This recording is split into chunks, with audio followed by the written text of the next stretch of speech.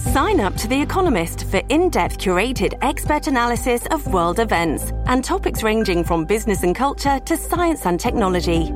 You'll get the weekly digital edition, online-only articles, curated newsletters on politics, the markets, science, culture and China, and full access to The Economist Podcast Plus. The Economist is independent journalism for independent thinking. Go to economist.com and get your first month free.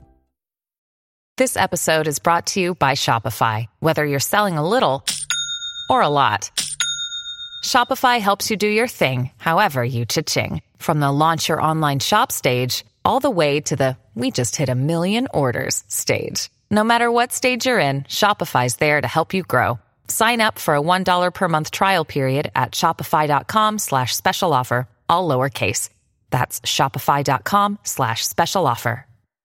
Hello, everybody. This is Marshall Poe. I'm the editor of the New Books Network. NBN listeners like to read books and buy them. So we thought we'd tell you that right now, our friends at Princeton University Press are having a remarkable site-wide sale. You can get 50% off books, including ebooks and audiobooks, with the code 50, F-I-F-T-Y, at checkout until May 31. You can save some real money on Princeton University Press books. I encourage you to go there and check it out.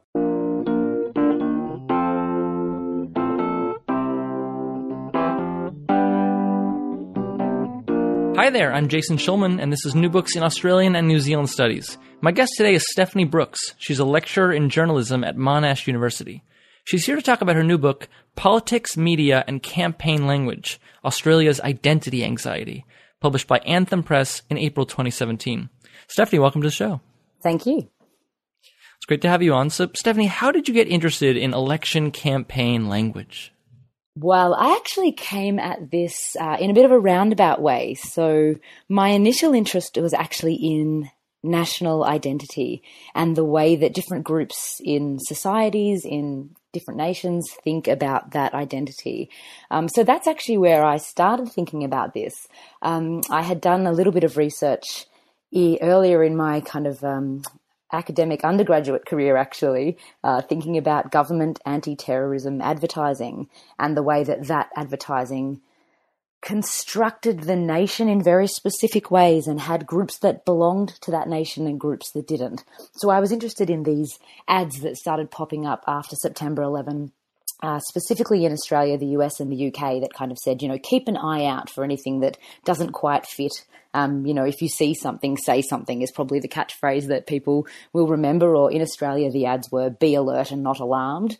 And they really fascinated me. And so through that, I became interested in political discourse and the way that political discourse constructed national identity.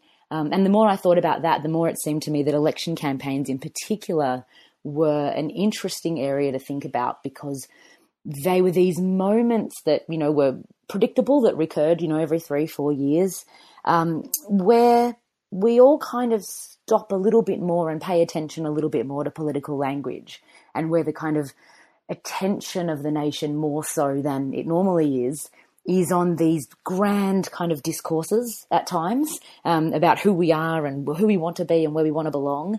But also some of that language is very mundane. It's about the small detail that's very relevant to our day-to-day lives. And so for all of those reasons, I was drawn to this idea that actually paying attention to what campaigning leaders say when they're trying to get our attention, when they're speaking directly to us and asking us to listen, might be a really interesting window through which we could start to think about national identity and the ways in which we understand what it means to belong, and how we deal with potential threats to that identity as well. Mm-hmm. You say that election campaign language offers a window into the national mood, and you said there that it happens kind of every 3 years, maybe a little more frequently recently. But how does it kind of stop the nation? Because people don't usually think about these issues during the interim 3 years, right? So how does that happen? That there's an election coming and now people are tuned in. Well, there's a couple of different ways it happens. And I actually think one of the things that is important to remember is that we pay attention to varying degrees. So some of us who are political junkies might be super interested throughout the period where there's no campaign happening and where government is happening. Some of us will pay more attention as the campaign kicks off and as, the media start, focusing more attention on politics and the people that are vying for our attention and asking us to kind of trust them to lead the nation for the next 3 years. And some people will actually only pay attention in those last moments of a campaign, or will be kind of rusted on supporters to one party or another, and not pay as much attention as others. So there are varying levels of attention. But what does happen in a campaign is that leaders and then the media that reports on, the campaigns and their electoral kind of efforts will take a breath and say, okay, this is a moment, and it happens at every campaign. This is a moment where we might make a change if we're in opposition and we're asking for change, or this is a moment to steady the ship and to keep things going. Elections are always constructed in the opening speeches, in the big policy launch speeches, in the opening press conferences, as critical moments where Australians need to come together and make decisions about the future of the nation, about who they want to be in the future. So, the current Prime Minister will call the election and say, now is the time to look back on the achievements of the last 3 years or 2 years or 1 year, depending on how frequently we're calling these campaigns, and see how wonderful it's been and go ahead and continue to put our policies in place. The opposition leaders will respond and say, okay, here it is. Here's the moment where we can actually turn things around, where we can get rid of this useless government and do things the way we really should be doing them. And we can end this period of waste or of, division or whatever it is that they're kind of trying to pin on their opposition. No matter which of those happens, what you do have are these moments where they are very explicitly appealing to Australians to take note of how they feel about the nation that they live in and the communities that they live in, how they feel about whether or not it's been a positive and wonderful couple of years or whether it's been a time of, division and hardship, and to respond and act at the ballot box in ways that, really do kind of fit in with those bigger discourses.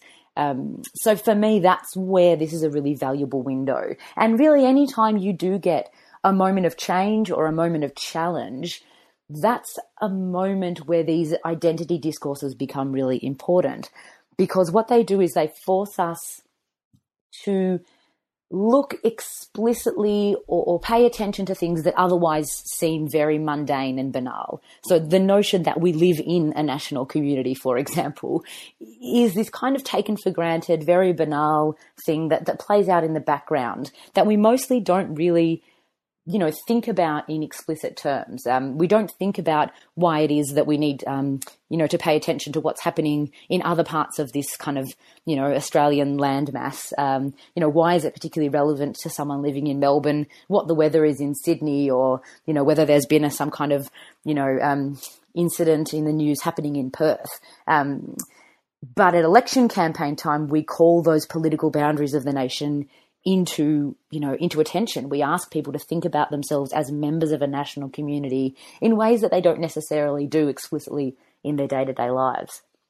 Yeah, and then when the election campaign is coming around, the nation also asks itself, what is Australia's place in the world? Why is that such a big question during election time? Is Australia part of a global network? Is it British? Is it part of Asia? Why does the country kind of question what its place should be in the world during these key moments? Well, I mean, I will say that it's not limited to these moments, and Australians do have a tendency to think consistently and explicitly about where they belong in the world. And that's an anxiety about who we are that dates back to, actually before Federation, and that very much is characterised by these kind of ongoing questions of who are we exactly? Who are we politically? Who are we culturally? Where do we fit? And are we safe in those places and those contexts that we'd like to place ourselves in? How secure are we? At election campaign time, because we are paying attention very explicitly to who we want to be in the future, and we're being asked to make decisions that are being constructed as critical, we then use these moments, and political leaders in particular use these moments to offer a vision of who Australia is or should be in the world. And again, these might be really positive constructions. They might be constructions that paint Australia, for example, as, a leader in the Asia-Pacific region and as a nation that, can be, and this we saw particularly kind of in the late 1980s and early 1990s, where we saw this very explicit reimagining of Australia's role in the Asia-Pacific as a kind of a leader who would work as a kind of link between the US and the region and would kind of, take a kind of local leadership role. So you see these moments where we use elections to start to think about how Australia can position itself in really useful ways, how it can kind of navigate, I suppose, between wanting to be or feeling that it should be part of this kind of Western sphere, and yet having this kind of unique geographic location. So you can get these very positive constructions happening in these moments, but you also see the ongoing anxieties that Australians have had about their security in kind of military, economic and, identity terms playing out in these moments too, where during election campaigns, because we are putting forward, policies, because we are thinking in explicit terms about the direction the nation is taking or who we want to be in the future, you have these moments where, at times where we do the big vision, speeches, or at times where leaders are asked very specific, detailed questions about, defense policies or foreign policy, where we do attempt to kind of navigate what might it look like if we do this or that. So you might have, for example, a political party in power who have aligned themselves quite explicitly with the US. And this is something that has happened, for quite a period of time. Early constructions of Australian identity security saw us aligned, very much as part of the empire and then through that to the Commonwealth. But you did see, post-World War II, a shift to thinking about Australia as part of this group of, great and powerful friends. So we had the UK, we had the US, and these were the big powerful friends that were going to guarantee our security, but also help locate us in the world in terms of where we belonged. But this hasn't been kind of something that's not challenged. So some campaigning leaders, whether it's the Prime Minister or whether it's the person who wants to be the Prime Minister, have actually challenged that and thought in different ways about how Australia might be more independent, how it might talk back to or reimagine its role as one of those great and powerful friends and be either less reliant on or less subservient to the US, for example, in some of its foreign policy decisions. So these are really, they're ongoing themes. And while the kind of specific content of them has changed a lot over time, what we really do see and what emerged really clearly in my research was, although, okay, we've shifted from talking about the empire to thinking about the Australian-US alliance, for example, or we've started to reimagine our role in really different ways, the underlying discourse which says, who are we and where do we belong, and the kind of feeling of anxiety that swirls around those questions really has not changed at all since Federation.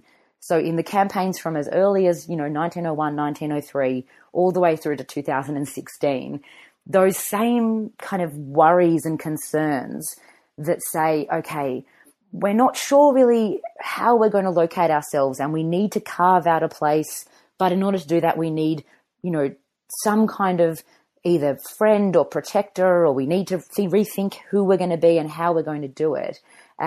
Those questions really haven't changed at all. And that was really fascinating to me. I was expecting in this research to see more of a shift. You get this idea that there's an arc in Australian constructions of identity or in the development of our identity that sees Australia, over time kind of grow up and emerge as a kind of independent player on the national stage.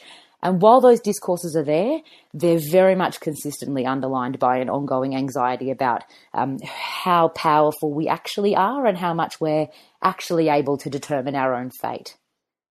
Yeah, that was really interesting that there has been a lot of consistency since Federation. And one area that you talk about, which was really interesting, was kind of the silence of indigenous issues.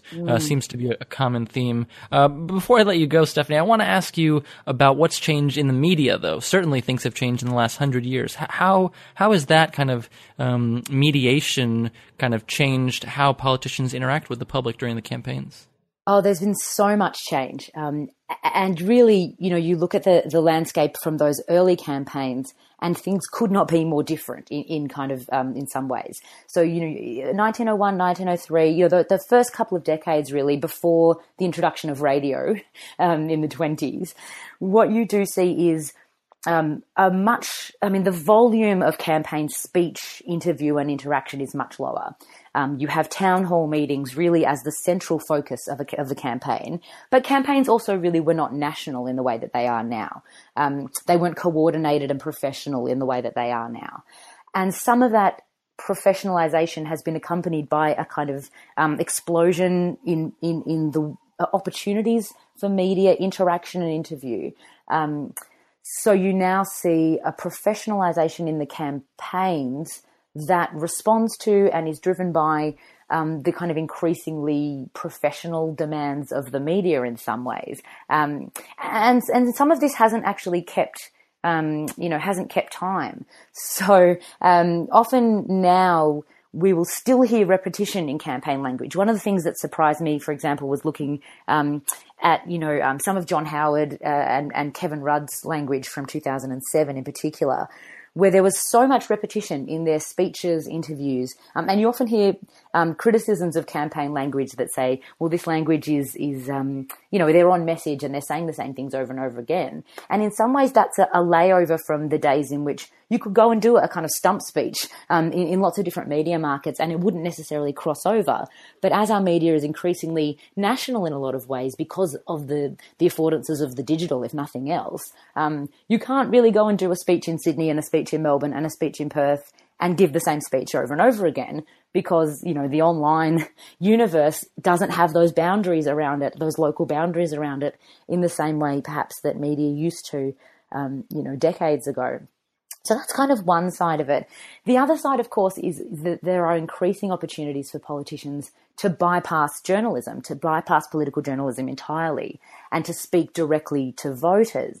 The take-up of that is very slow still in Australia. So we certainly have had different campaigning leaders dabble with digital media, social media, with direct mailing and all of those kinds of ways in which they might appeal directly to voters. And that is a response, again, to this idea that there has been a change in political journalism, that political journalism has become either more adversarial or that has become a space in which politicians feel that they might not be able to get their message across in the ways that they would like. And so that's something that political journalism is trying to respond to as well. So how, as a political journalist, do you deal with an environment in which there are so many opportunities for leaders to kind of directly speak to voters and attempt to bypass, the mainstream or the legacy news media? So there's been huge change in these areas. But I will say what hasn't changed is the kind of fundamental goal of campaign language, which is to communicate with voters in ways that speak to their lived experience and to connect with voters in ways that allow Australians to identify with the image of the nation, the problems, the challenges, the exciting, visions for the future that leaders are trying to communicate. And there's kind of, while there has been an immense amount of change in how campaigns are conducted, in the digital kind of news media landscape in which they now operate, that fundamental goal of political language to speak to, as Menzies put it, the hearts and minds of voters, that really hasn't changed at all.